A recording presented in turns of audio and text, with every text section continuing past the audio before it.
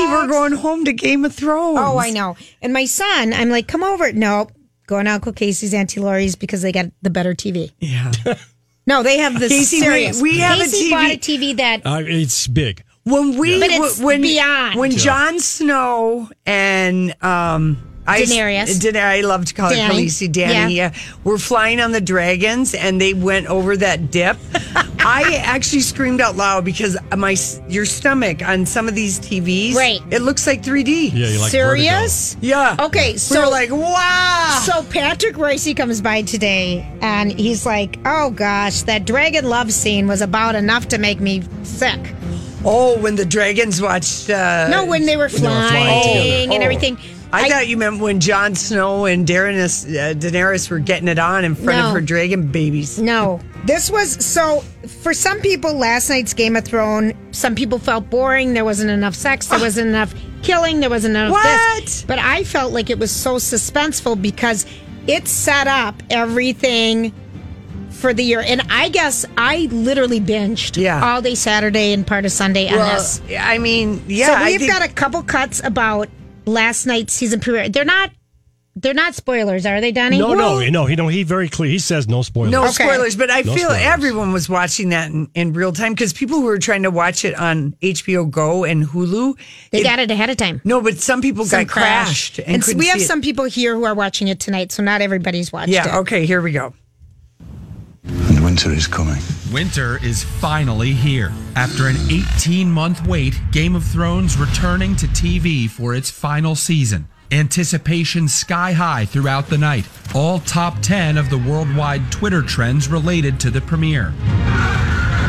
By the thousands, fans gathering for watch parties, like this one in Chicago. Costumes and set displays setting the tone. That's what we're doing for the last Seven one. Kingdoms. We debated staying home, but it was cool to have like a community of people. It's so epic. It's so cinematic for a television show. I don't think we've had that before. And those who weren't deemed to take it seriously enough even locked out. Chrissy Teigen chronicling her own husband, John Legend, shutting her out of his party for talking too much. What are you guys doing? There was no expense spared for the show's last hurrah. Costs for season 8 reportedly more than $15 million per episode. Wow. By all accounts, it was worth it. I am very emotional right now. The first episode bringing, no spoilers here, but there were a lot of dragons. All right, we can pause it there. Yeah. Okay. 17.4 million here in the U.S. That is a new record. Wow. Yeah. They were saying billions because this is... Well, around the world. Yeah, around the world. Donnie, my computer works now if you want to tell them not to come. Oh, okay. Our power went out and some things haven't been working. All right, play the rest of that little GMA story. Here we go. And as millions of fans were in front of their TV sets, many saying they were experiencing a blackout. HBO servers reportedly going down, setting Twitter on fire. Fans outraged, tweeting at HBO's streaming service.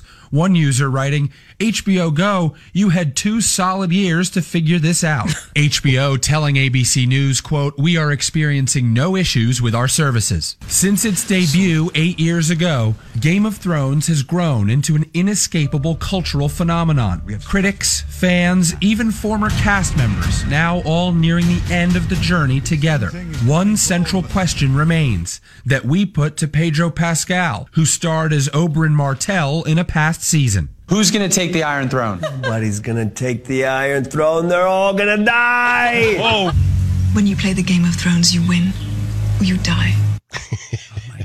I loved it when Sansa, when she met Cersei, and you could tell she didn't like her, and she goes, and what do dragons eat? And Khaleesi, whatever they want. I know it. There was some good... Okay, so when going back and watching the first season, Laurie, oh my gosh, these people are so young. They look so completely different. I mean, those kids, were kids, the Stark kids. Well, Maisie Arya is 22, so, she was 12. Yeah, it's just, it blows you away how young they were. But anyway, if people want to get a little cheat sheet and have some help, you just Google Game of Thrones family tree, and it'll take you to the family tree, and then it'll also take you to YouTube where a guy who does family trees of history and medieval times and everything just decided to do a Game of Thrones one. Yeah. And it'll explain who's who, and it was Right. really helpful. Well, you got three Lannisters in the running. You know? No, I know. It's a very helpful little tool. I loved it.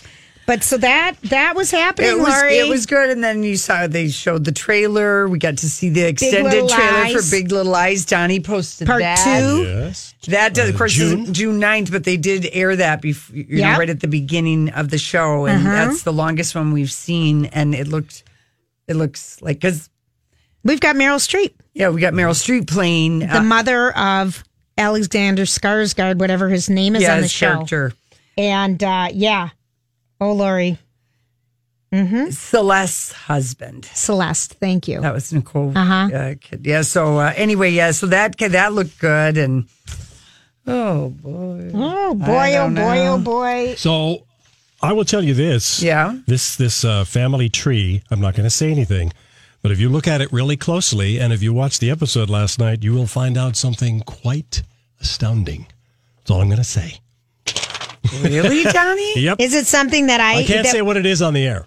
No, don't. But all right, we'll find out. I'll tell you off the air. Okay. Okay. All right. Now because we're I loved having the family tree, cheat sheet, as it were. I needed it. This has been a good thing with my kids, because one of them called me right after. Oh, I just got off the phone with Sam. Oh my gosh, it was so good. It was so good. What are we going to do in this Silver Mom? It's so. I mean, my kids are so into it. And I was talking with Sam before. What are your theories? And he's like, I've got so many I can't keep track. Yeah. Well, they love this. Yeah. When he came over last night, he said that on his spring break training or the baseball trip he was on, that they ended up binging.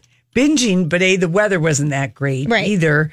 But he said, I know, I was on that trip. Oh, that's right. I forgot. That was when I was on. That's right. Surprise. Anyway, he was helpful.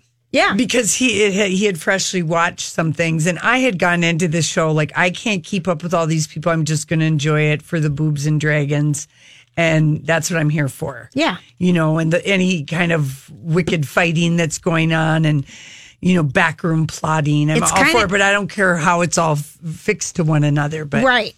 But it was, now I feel like... you kind of know a little more. When you look at the family tree, When you look at the family tree, Sam filled us in on a couple of things, and because it was fresh in his mind, and it's fresh in your mind, so yeah. And then we had watched... the last episode of season 7 before you left. Because, that was so epic. We really could have watched probably the last 3 episodes, because they were so epic, each one of them. So next week is 58 minutes. Last night was the shortest, 54 minutes.